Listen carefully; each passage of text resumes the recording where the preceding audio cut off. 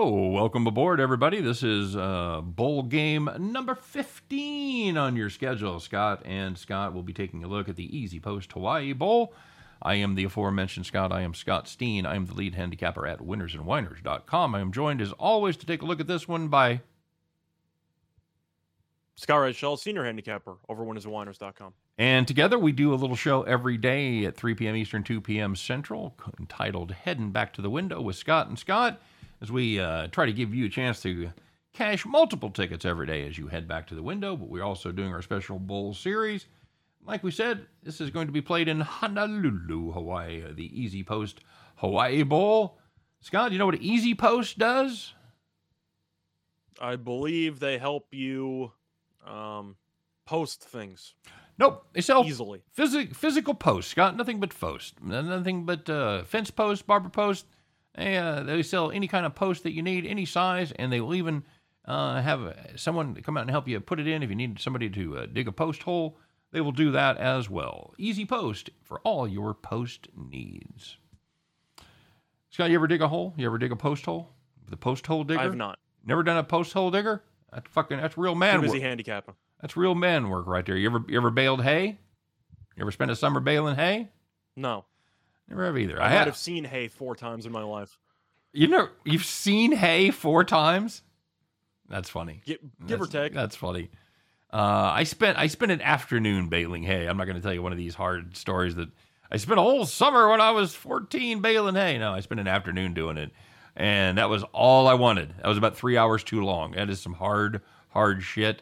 As always, all you people out there in Middle America, growing our food, working your ass off from sunup to sundown, salute. I appreciate what you're doing. Obviously, I appreciate your effort. So, Scott, do you think there is hay in Hawaii? I don't believe there is hay. There might be hay fever, but I don't believe there's any hay. Heiawanalea, I believe, is a monument in Hawaii. If you ever go to Hawaii, you should see the Heiawanalea monument. Mahalo. Memphis, 8.5 point. I guess can we call them a road favorite here, Scott? It's Memphis isn't in Hawaii, so I'm going to call this a road game from Memphis. No. Hawaii, is it their home stadium? 55 is the total here, and you might say Memphis isn't very good. Why on earth would they be favored by 8.5? Well, Scott, any ideas why? Because you don't know who's playing for Army. I mean, for Hawaii. Well, you do, and they're not very good. That's your problem. I'm saying we do. I'm saying the majority of the public probably did not research who the backup quarterback is for Hawaii. No, or even if they need a backup quarterback, which they do, there is some kind of turmoil within the Hawaii football program. As Coach Graham not having a good time. An anonymous source on the offensive line says, quote, Graham has killed our love and passion for football, close quote. Scott, you're not exactly a player's coach if that's what that's not like he plays favorites or his practices are too long. It's like he's killed my love for football.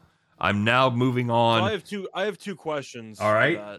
I'm moving on to chess. If you killed your love for football, then why did you win the last 2 games for the honor to play another game? That's my first question.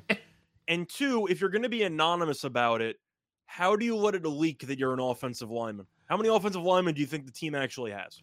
12, 14, something like that, probably. You're really, limiting the options there for you to camouflage yourself amongst your peers. You're narrowing it down for sure. So apparently there's some fire where all this smoke about Coach Graham is, because they're arguably their 2 best players, Siobhan Cordero, their quarterback, and Dede Hunter, decent running back. They've entered the transfer portal. They're gone. So they do still have Dedrick Parson. He's been a decent running back. He actually had more carries than Hunter did. Not quite the explosiveness, doesn't have the numbers, but where they really are going to feel a drop here is at the quarterback. Braden Shager is going to be stepping in for Cordero. And there are no other options, by the way. You have to go far, far down the depth chart to find anybody. It's going to be Shager or bust. Scott, you ready to ride or die with Shager in this one? No. No. I'm looking at Memphis in this spot because I kind of have to. Got to. I like to fade teams with a bunch of opt-outs. Now, Memphis does have an opt-out, which is pretty important, which we'll get into in a second. Yep. But I can't help but fade a team that's having a quarterback who's pretty much never played behind center for a bowl game without a running back as well. And it's not even just those two players. If the entire offensive line, because I'm sure the guy didn't go rogue. I'm sure he spoke on behalf of a decent amount of players on the league. I mean, on the team. If you don't like your head coach and you go down early, I don't exactly expect the halftime pump-up speech to go too well. So I'm going to go with Memphis. I think they'll lay it on them. Yeah, this is a Hawaii team that allows a fair amount of sacks. You're back there running for your life. Shager's had just 107 attempts. He's been sacked 9 times. That's not good. Cordero was sacked 28 times. So this is a team that's given up, 37, or actually they've tried the running back option twice. He's been sacked twice. So they've given up 39 sacks as a team on the year. Memphis, good team. They're not elite like they were last year on defense, but they can still get after the quarterback. I think they are, what are they, 54th in the country, Scott? 2.5 sacks a game. That number should go up against this apparently disaffected Hawaii offensive line. Not happy at all. Normally, you like to play Hawaii in the over in the Hawaii Bowl games. My friend, I think this is going to be an exception year for me. I'm going to take Memphis minus the 8.5. I cannot get behind Shager as a quarterback in this Hawaii defense. Never great under the best of circumstances. Memphis will certainly be hurt by their absence. Scott, you want to talk about that just a little bit as a fine young wide receiver has decided to hit to the NFL? Yes, of course. You have to keep in mind when it comes to evaluating Memphis's talent, the most talented player is obviously wide receiver Calvin Austin III, and he opted out as well. So because both teams are missing key players on that offense, I do think that the under's the play. I know the line has moved a decent amount already, but when you compare Cordero to the other quarterbacks on the roster, Cordero might not be great, but he's experienced. And when you shove in a brand new guy who might take a bunch of sacks, and I expect Hawaii to potentially throw in the towel if this team falls down early, I can't take an over.